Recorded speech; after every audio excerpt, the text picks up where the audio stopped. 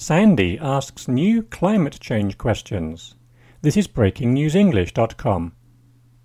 Hurricane Sandy killed at least 62 people and caused billions of dollars of damage to America's east coast. Water from the superstorm, which hit on Tuesday night, has flooded subways and tunnels in New York City and cut off electricity to millions of homes. Politicians and scientists are now asking whether America and the world are ready for such devastating and deadly weather events. Sandy has firmly put climate change back onto the agenda of the 2012 presidential election.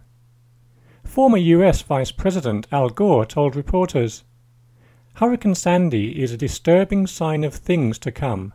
We must pay attention to this warning and act quickly to solve the climate crisis." Mr. Gore added, "Dirty energy makes dirty weather."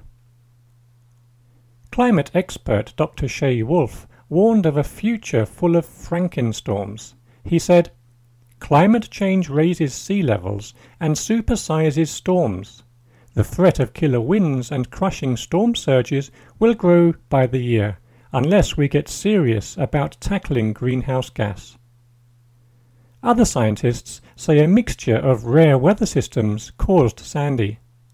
They say that warmer temperatures and rising sea levels were probably not the reason for the hurricane. Meteorologist Kevin Trenberth said of Sandy, "A lot of different weather conditions that lined up caused what we might call a meteorological bomb." Sandy is certain to get politicians once again asking questions about fossil fuels and pollution.